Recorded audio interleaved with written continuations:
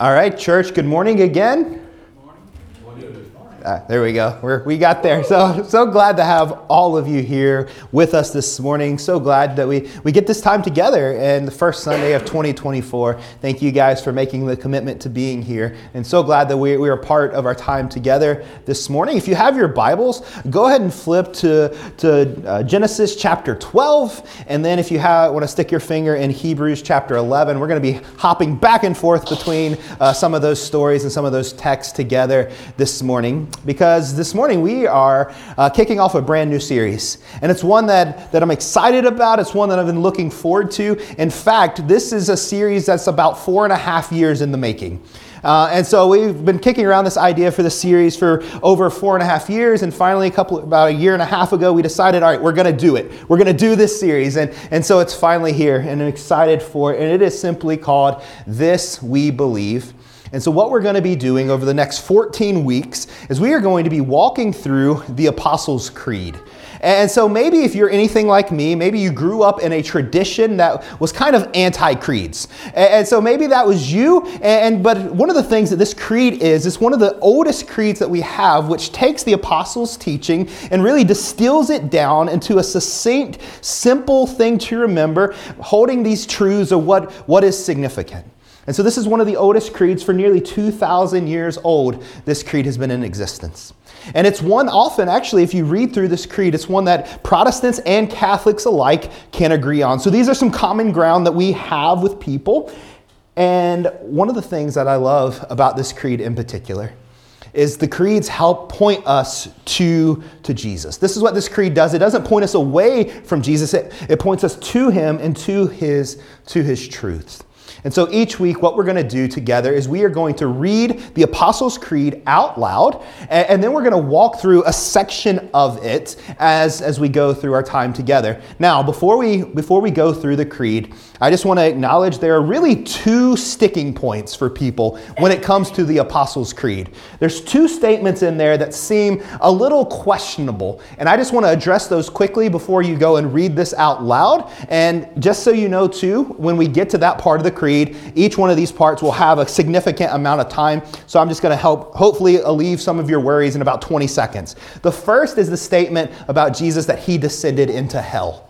All right. And so that's the first one. We're like, okay, that seems a little odd. That seems a little weird.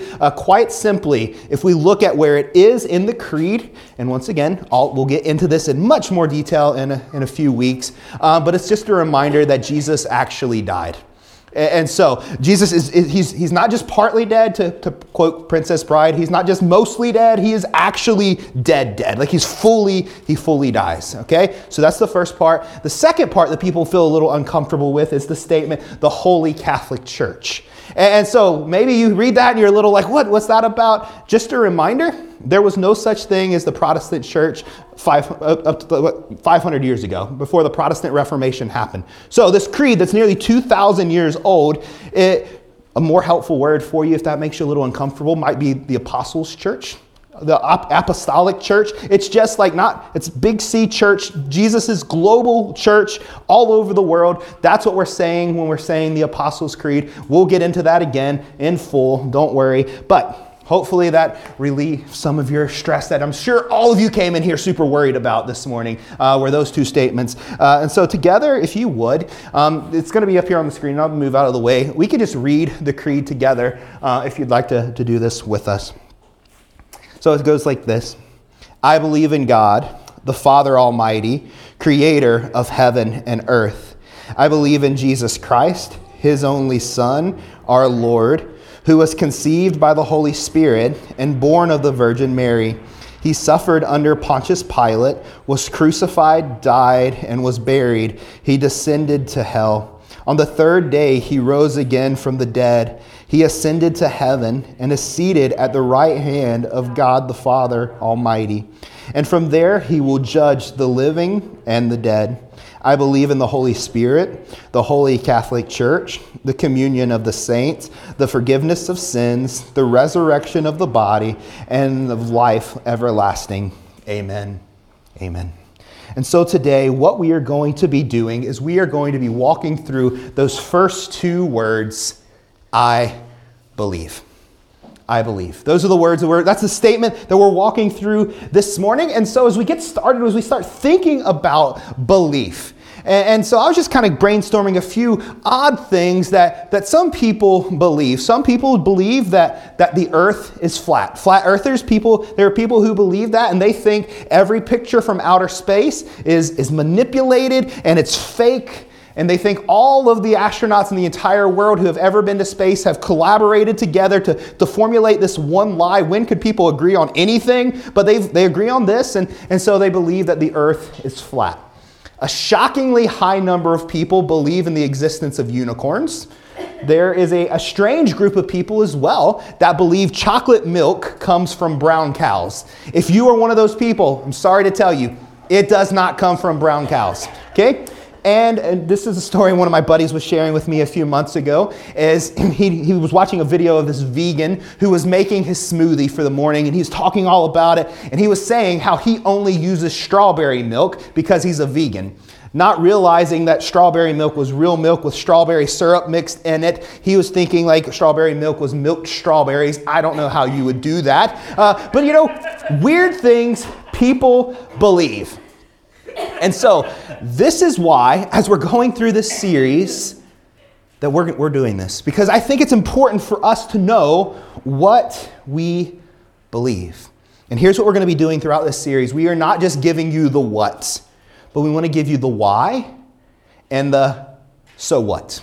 So it's not just what we believe, it's not just why we believe it, but how does that change anything in us? And so as we start today, as we start a series like this, maybe you are wondering, why? Out of everything we just read and all of the denseness and the depth of everything we just read, why start with the statement, I believe? Why don't we just jump into God? Why don't we just jump in there? Because here's why. It's because I believe is so significant for each of us. As we read this creed, this is not just a statement of faith, but rather this is a declaration of faith. This is not just things that we say. This is things that deep down we declare our faith. We declare our allegiance. So here's why we're starting with I believe, because these truths determine our steps and they chart the direction of our lives. If we believe these things to be true about who Jesus is, about his church, about the Holy Spirit, about God, it changes everything. It changes how we live our lives. And so it charts our course. It puts us on the direction in which we are going to live and the way in which we are going to go. And so we think it's very significant as we dive into the creed for us first to come to grips with, first to understand what it means to actually believe. And the way that it transforms and it changes our lives. So what we're going to do this morning is we are going to walk through 3 aspects of believing and belief. And what we're going to find as we walk through these aspects, we're going to see is it builds this foundation of how we can understand and how we decipher and how we take the creed from here on out. And the way that we're going to do it is we're going to study the life of a guy called Abraham. And so Abraham, his story jumps on for us in Genesis chapter 12. And his story goes all the way from Genesis chapter 12 to Genesis chapter 25. So buckle up. Don't worry, we're not going to read all of his story together this morning. We'll read little chunks of it, and then we'll kind of dialogue with some of the other parts, kind of tell you some of the story. We're not going to read 13, 14 chapters together, but Abraham is a significant character in the scriptures. He is the founder, he is the father of the nation of Israel. In Matthew's gospel, when he starts his gospel, he gives a genealogy of Jesus. Abraham is the one that he tracks Jesus' family line back to. He's very, very significant. In fact, when we think about a person of faith, we think about someone who believed and his life was changed by what he believed. Abraham is a prime example. Because if you flip to Hebrews chapter 11, which is called affectionately known as the Hall of Faith, which has some of the greatest men and women who have ever been in relationship with God that are mentioned there. There's all kinds of different people. There's by faith, this guy did this. By faith, this guy did this. By faith, this guy did this. But then it comes to Abraham. And Abraham actually occupies more than 25% of all of Hebrews 11. So Abraham's story is laid out for us in Hebrews chapter 11. More than any other character in the scriptures, we find Abraham's story in this man of great faith. And so hopefully as we walk through this story together, we'll start to grasp, we'll start to understand what it looks like when we are saying, I believe, what it actually means. And so let's dive in. Here's the first part of belief, is belief as fault. Belief as fault. I didn't think it would sound right to put belief as believing. Belief as believe. But like this idea of just our head, right? Knowing the right things, having the right facts, knowing the right truth, and just knowing some stuff. And this is the first aspect that we think of belief. And here's the reality. I think for most of us, this is where we stop. We think, okay, if I just believe, if I just know the right stuff, then everything is fine. We think of beautiful passages like John 3:16, where it says, God so loved the world that whosoever believes in him will not perish. And we think to ourselves, okay, all I have to do is know the right things, and everything will be fine. And so if we look at Genesis chapter 15, we see a moment in Abraham's life. There's this moment that has gone on as God shows up to Abraham. And he says, Abraham, he takes him outside, and it had to be a cloudless night for this to really be to effect. But he takes him outside and says, Abraham, look at the stars. Start counting. And he tries to count the stars, and he can't really do it. And God says to Abraham, Abraham, I am making a covenant with you. I am making a promise with you that your descendants will be more numerous than the stars in the sky. And that's a super cool moment that happens. God is making a covenant with Abraham. The problem is Abraham is about 90 years old. His wife, Sarah, she's about 80 years old, and they don't have any children. And so this sounds really good. This promise sounds beautiful, but it doesn't really make a lot of sense logistically.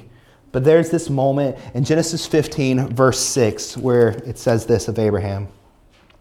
And Abraham's name has changed in a little while, believed the Lord, and the Lord counted him as righteous because of his faith. So God shows up. God tells Abraham, here's what's going to happen. Abraham says, okay, God, I believe you. And he's counted as righteous because of his belief. And so this is the first thing that we see is belief as fault. And so maybe as you walk through this story, maybe as we walk through Abraham's story, maybe you start thinking, okay, Abraham must be a whole lot better than I am. Because if God showed up to me when I was 90 years old and my wife was 80 years old and said, you were going to have children, I don't think I would believe. I don't think I would buy into that, to what God was saying here. I don't think I'd really, I don't think he'd be telling me the truth. Maybe that's where we would be. And maybe you start thinking, well, Abraham is just this man of great faith. He never struggled. He never doubted. He never had any issues whatsoever. In fact, if you read through his life, he has nothing but issues, really. But just 2 verses later, here's what it says. God shows up. He believes him. And then in verse 8, Abraham replied, O sovereign Lord, how can I be sure? So here's this man. This man of faith, this man of belief, yet he is struggling to be sure. He is struggling with doubt. And maybe you're just wondering, how can that guy who is struggling with doubt and struggling with belief, how does he occupy more than 25% of one of the greatest chapters of Scripture about people of faith? Because we're going to walk through, faith is not just facts. There's more to belief. There's more to belief than just knowing the right thing, more than just our head. And so let me let you in on just a little secret here. Is you don't have to have 100% belief before you start following Jesus.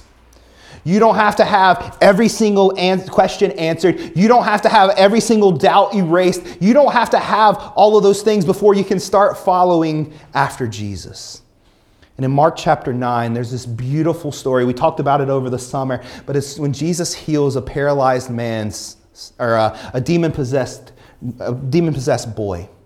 And Jesus is having this dialogue with his dad. And the man, he goes to Jesus, says, Jesus, will you heal my son? And Jesus says, just believe, and it can happen. And this man makes this incredible statement. He says, I do believe. Help me overcome my unbelief. And what we believe to be true about Jesus will determine a lot of ways of how we think that story is going to play out in our minds.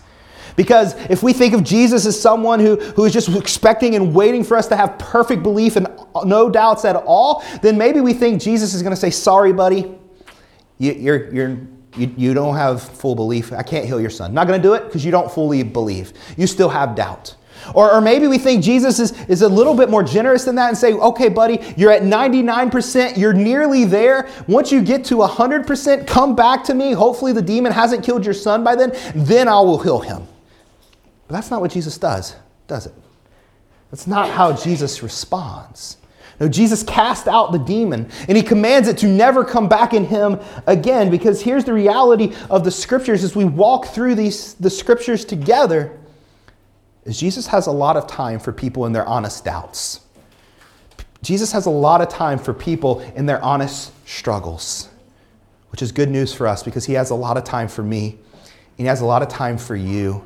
Think about the story of Peter when Peter walks on water. One of the most incredible stories in Scripture. Peter goes and he's walking on water and everything is great, but then it says of Peter that he begins to doubt.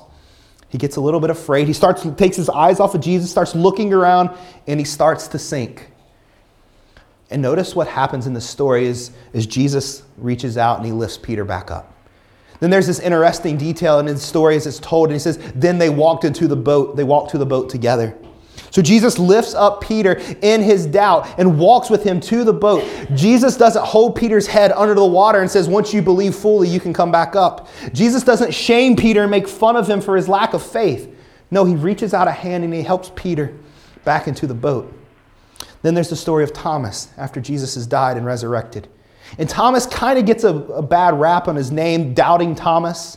But he has one of these moments where, he says, I won't believe that Jesus is raised from the dead until I go and I put my fingers in the nail holes of his hand.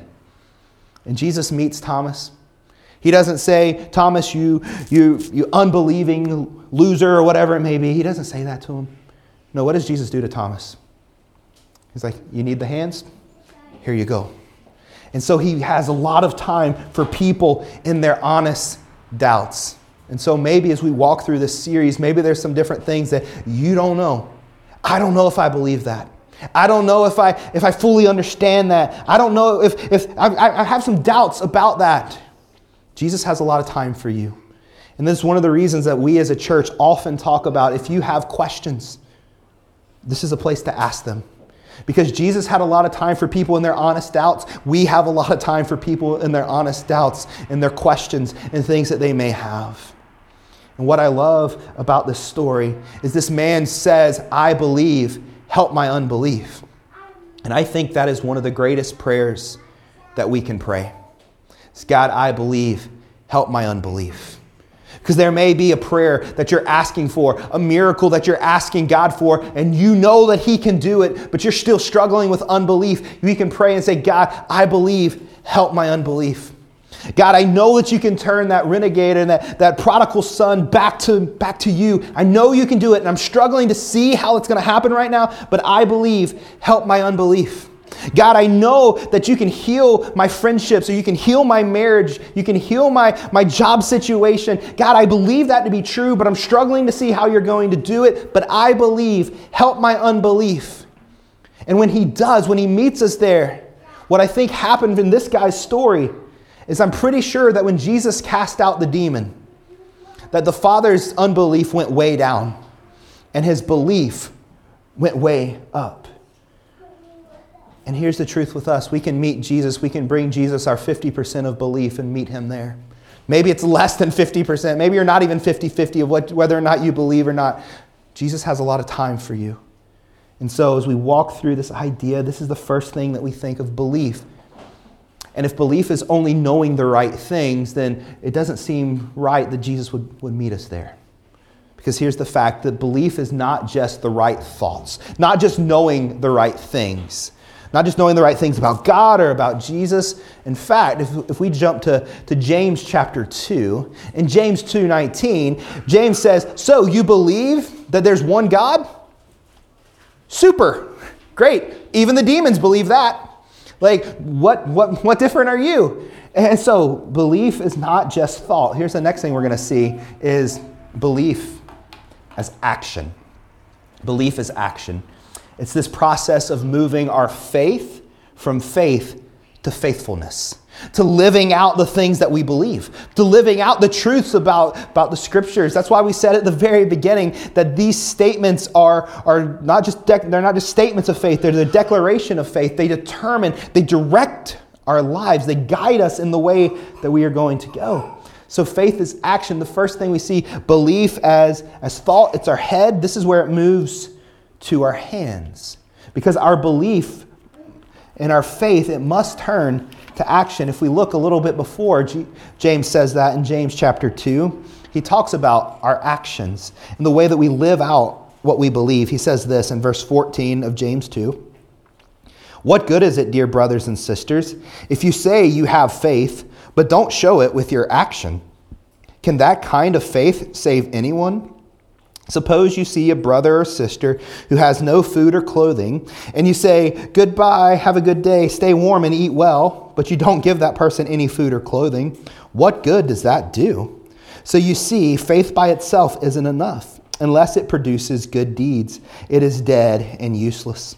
Now, someone may argue, some people have faith, others have good deeds, but I say, how can you show me your faith if you don't have good deeds? I will show you my faith by my good deeds. And here's one of the things I think is true, is I actually believe one of the greatest turnoffs of Christianity to unbelievers is Christians who say they believe one thing, but yet their actions show a completely different thing. It's the Christian that says, I believe that everyone has value and rights, and I believe that we should care for those who are in need, and then we sidestep the homeless person on the street and we roll our eyes at them. It's the Christian that says we believe in the sanctity of life and we believe in that, and then there's the single mom who's struggling in the grocery shop and you roll your eyes and you make rude comments about their child.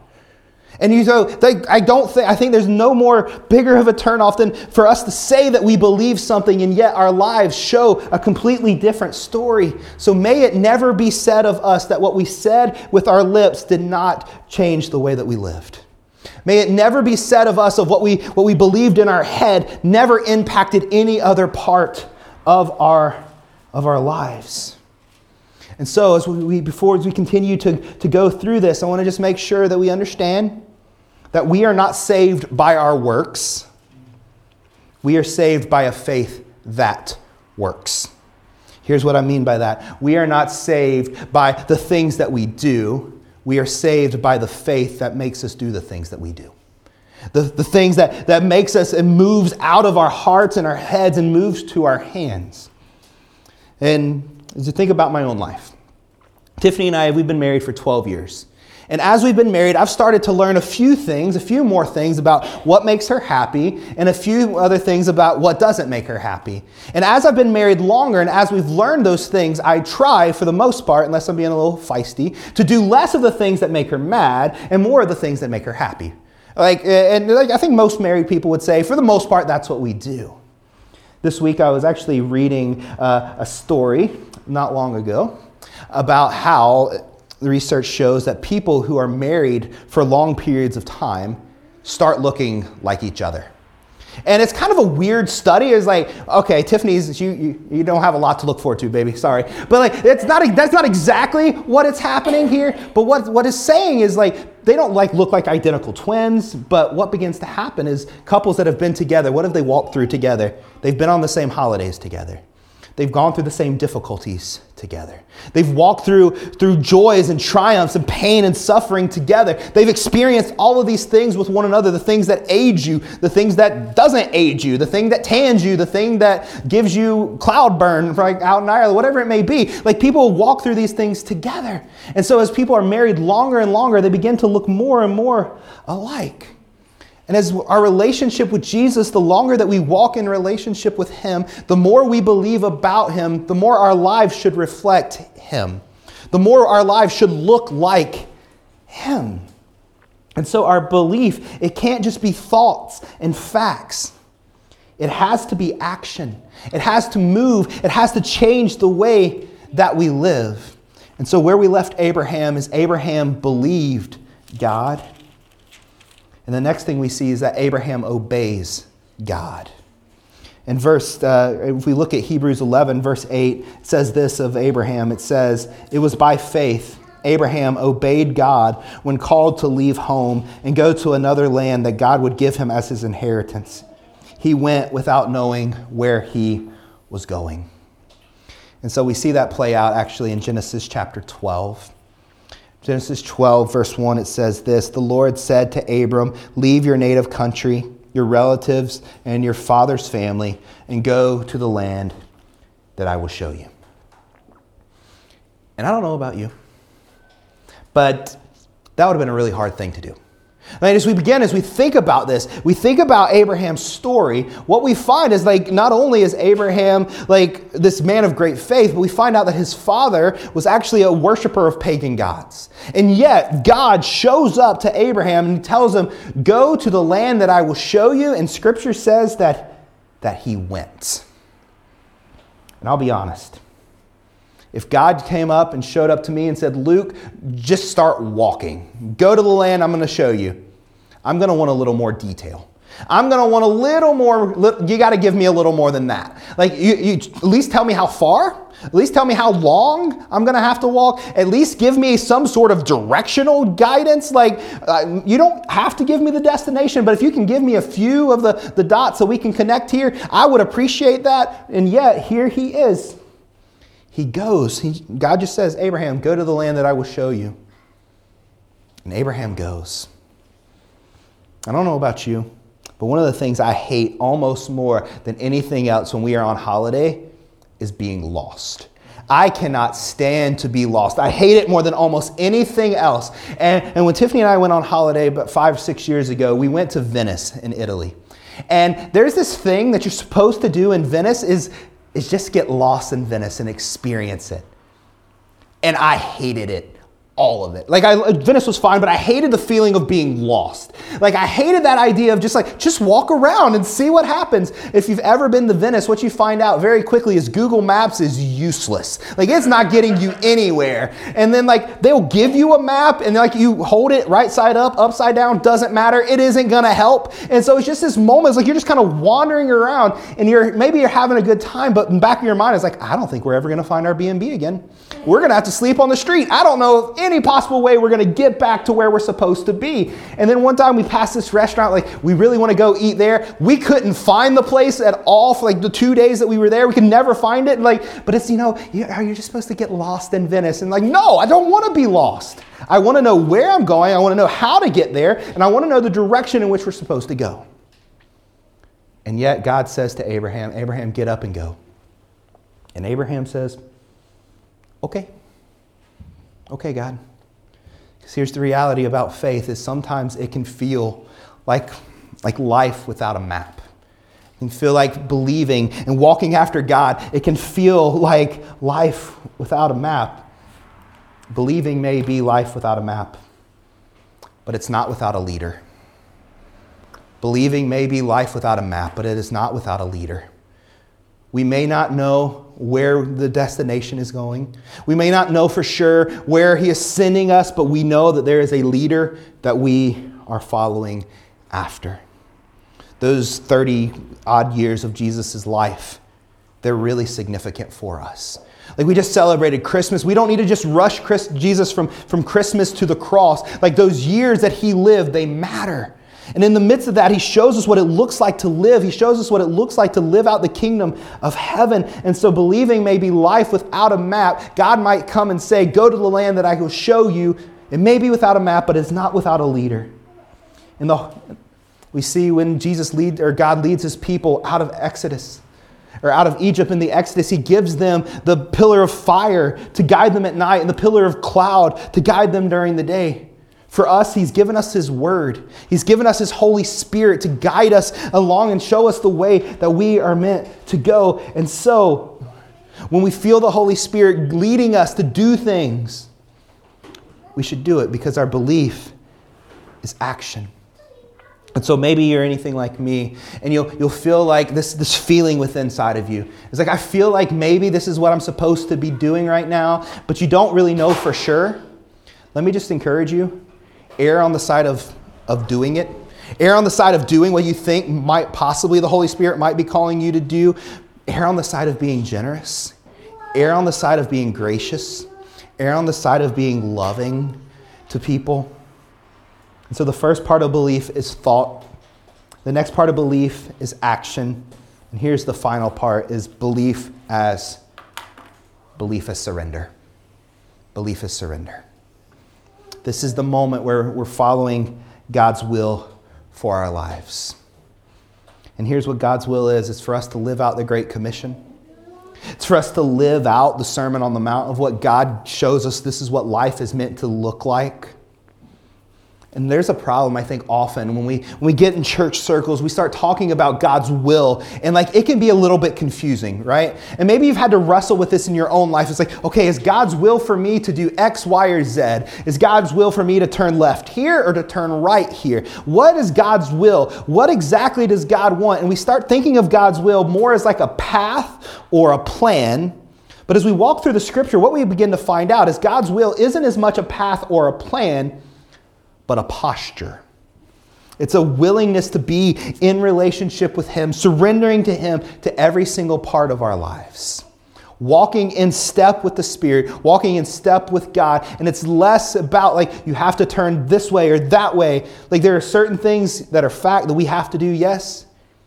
But there's some other gray area where God is as you are walking in relationship with me, as you're walking in the posture of following after me, this is going to dictate your steps. And it's less a path or a plan and more of a posture.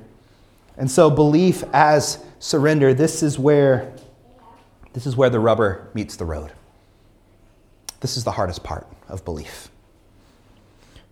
Because we are only saved by belief as surrender. Facts and thoughts, they're not enough to save us. Our works don't save us. We're surrendering to Jesus, who saves us. That is how we are saved, by surrendering our lives over to Him. And here's the reality, is our belief is only as good as the object in which we believe in. Our belief is only as strong as the object that we believe in. And so we are believing in Jesus. We are surrendering in Jesus. And we know that that is solid because we know He is trustworthy. I don't know if you guys have ever had one of these moments where you got on an airplane. And as you get on the airplane, maybe you look around at some of the people flying. And if you fly enough, you can tell the people who don't fly very often or who are terrified of flying, right? They're the people who are sitting there, they're antsy, they're dancing all around. They're like, when are we going to do? Every little bit of turbulence, they're grabbing, they're like, what's happening? Are we about to go down? And then there's the person who gets on the airplane. As soon as they get on the airplane, they pop in their AirPods, they put their eye cover on, and they're just done. They're just chilling. There's that person. So the person, though, that's new to the flying experience might be a little more nervous than the seasoned flyer. Last year, Tiffany and I don't remember where we were flying to. I think we were going back to the States. And there was a lady on our flight who, bless her heart, had never experienced turbulence before. And she was sitting in the seat, and it was a bit of a rocky ride. And we hit some bad turbulence. And homegirl turns white. She grabs the arm of the man next to her across the aisle and is just holding on for dear life. She doesn't even know the guy. She is just terrified. She is freaked out. She doesn't even know what's happening. It's this lady's about to hyperventilate. There's all this fear that's going on, and I'm just sitting there, and our kids are Paw Patrol, cool. And as this moment is your faith is only as good as the object that you put your faith in. She did not have a whole lot of faith in that airplane. And here's the thing. For some odd reason, you can put your faith in politics or political leaders. You can put your faith, you can put your belief in a spouse. You can put your belief in a friend. You can put your belief in money. But those things are all going to let you down. At some point, they are all going to let us down. But Jesus, He never will. He is the one that is worth putting our belief in. He is the one who is firm and He is steady. And the more that I have followed Jesus in my life, the more of my life that I have surrendered over to Him, the more I have realized how trustworthy He is. And I've discovered that His way is better, that His posture is better. And so where we left Abraham is Abraham believes God. He walks with where God tells him to go. In faithfulness, he's following after him. And then we get to Abraham in Genesis chapter 18. In Genesis chapter 18. And things haven't quite gone the way that Abraham thought they were. Like in this moment, this has been about 10 years in time that has transpired. And Abraham knows that he's going to have a kid. And yet there's this moment where God shows up in Genesis chapter 17. And again, he reminds him, he makes another covenant with him. Because Abraham and Sarah, they've decided to try to jumpstart the process. Sarah gives Abraham her servant to try to have a kid with. Her name is Hagar, and they have this kid Ishmael. And Abraham's like, I guess that's the heir. That's the one and through whom I am going to have a kid. And God shows up again in Genesis chapter 17. Is like, look, buddy, look at the stars. Try to count the stars. That is how many descendants you are going to have, and it's going to be through your offspring, through Sarah's offspring, that a child is going to come. And yet, here's this 89-year-old woman. Here's this 99-year-old man, and there is no kids. This is all hope seems lost. And here's often where God does his best work. When all hope seems lost, when there seems like there's no possible way. And God, in chapter 18, he makes a promise. And Sarah overhears it. And you know what Sarah does? She laughs. Yeah, good one, God. You're such a jokester. You're so funny. Like, this isn't a wound that's been festering for 89 years. Like, thanks for bringing this up, God. Ha, ha, ha. And I picture this moment like this is like laugh instead of cry for Sarah. And then this is what happens in chapter 18, verses 13 and 14. The Lord said to Abraham, why did Sarah laugh? Why did she say, can an old woman like me have a baby? Don't miss this question. Is anything too hard for the Lord? I will return about this time next year, and Sarah will have a son. Is anything too hard for the Lord? No. Nothing is too hard for him. If we flip over to chapter 21, we get the fulfillment of this question. Is anything too hard for God? Chapter 21, verse 1, the Lord kept his word and did for Sarah exactly what he had promised. She became pregnant, and she gave birth to a son for Abraham at his old age. This happened at just the time God had said it would, and Abraham named his son Isaac. 8 days after Isaac was born, Abraham circumcised him as God had commanded. Abraham was 100 years old when Isaac was born. And Sarah declared, God has brought me laughter. All who hear about this will laugh with me. Who would have said to Abraham that Sarah would nurse a baby? Yet I have given Abraham a son in his old age. It's beautiful. And this is kind of how we expect the story to end, right? Like if this was going on in cinema, we expect, like, here's the moment that the credits begin to roll. Abraham, Sarah, and Isaac are riding off in their donkeys. They got their arms around each other. It's just this happy, warm feeling story. The credits begin to roll. And at the very end of the story, there's this trailer, this hidden trailer at the end of the credits. And you see Abraham and Isaac running around with all the grandchildren around. And like, this is just kind of what you expect to happen. Like, that's how you think the story is supposed to end. But that's not how the story ends. That's not what goes on here, because belief isn't just facts. Belief isn't just action. Belief is surrender. Surrendering our lives to the lordship of Jesus. So one chapter later in Genesis 22, everything's happy. Things are good. We're all laughing because they have a kid. And then sometime later, God tested Abraham's faith. Abraham, God called him. Yes, he replied, here I am. Take your son, your only son, yes, Isaac, whom you love so much, and go to the land of Moriah. Go and sacrifice him as a burnt offering on one of the mountains, which I will show you. The next morning, Abraham got up early. He saddled his donkey. He took his son, and 2 of his servants with him, along with his son Isaac. Then he chopped wood for the fire of a burnt offering and set out for the place that God had told him about. 2 times in Abraham's life, God tells him, go to the place where I'll show you. 2 times Abraham goes. And so Abraham and Isaac, they make the walk, 3-day journey to Mount Moriah. And they go up to the top, and they're making their way up the mountain. And Abraham and Isaac's looking around. I was like, Dad, we forgot something. We've got wood. We've got fire. We're missing a very important part of the sacrifice. We're missing the animal to be sacrificed. And Abraham says, God will provide the animal. And they get to the top. They build the altar for the sacrifice. And Isaac is laid on top of the sacrifice. He is laid on top of the altar. And Abraham is ready to sacrifice his own son. And in verse 12, it says this. God calls out to him again. Don't lay a hand on the boy, the angel said.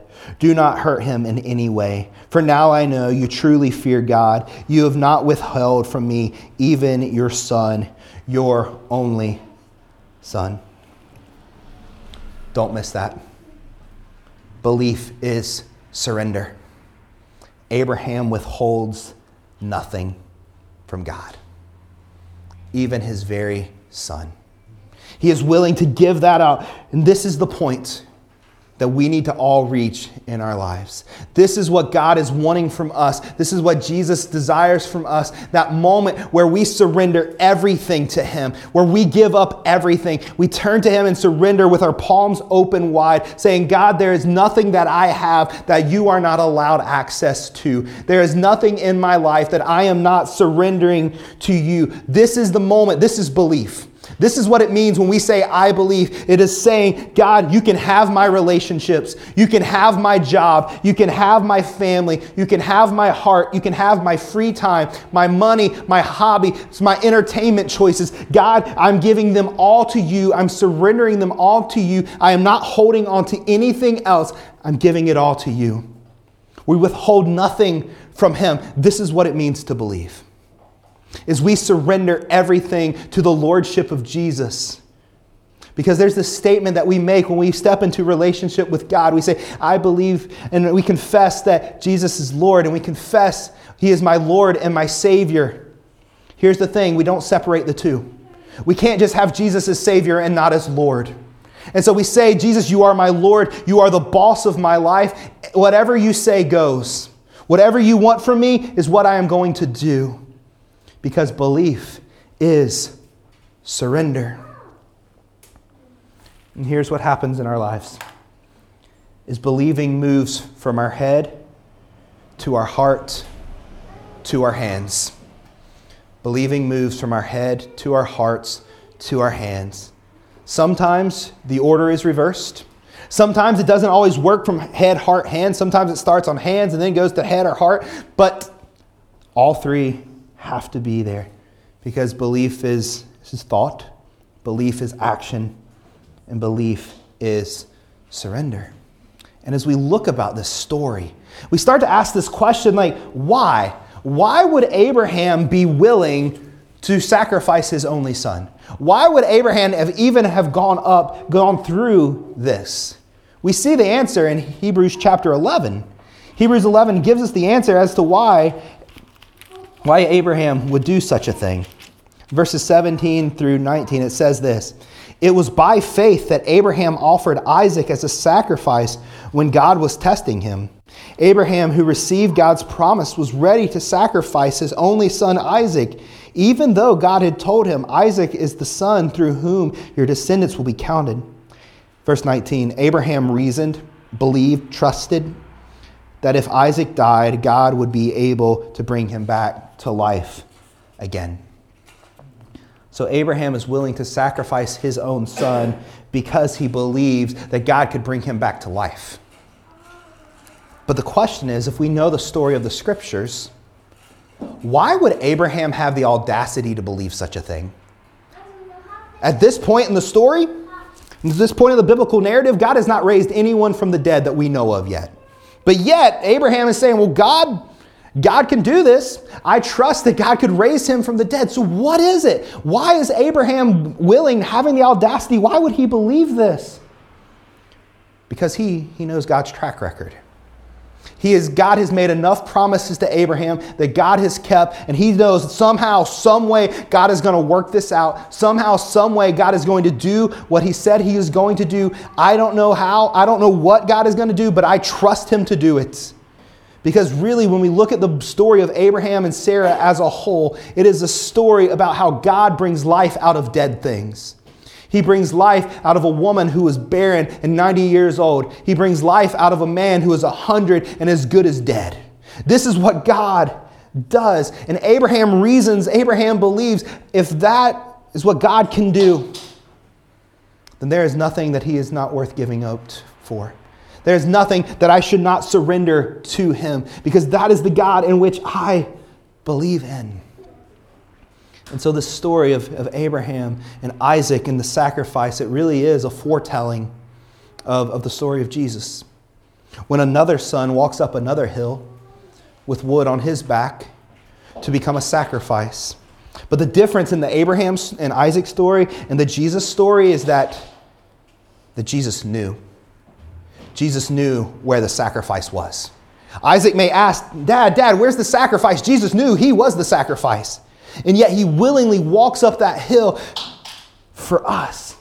Jesus was the willing sacrifice who suffered under Pontius Pilate, was crucified, died, and buried, and descended into hell, and who on the third day rose again from the dead, ascended to heaven, and is seated at the right hand of God the Father Almighty, and there he will judge the living and the dead.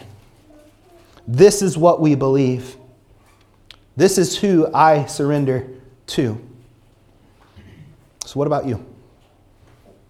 What about you? Let me pray for us. Father, we thank you for who you are.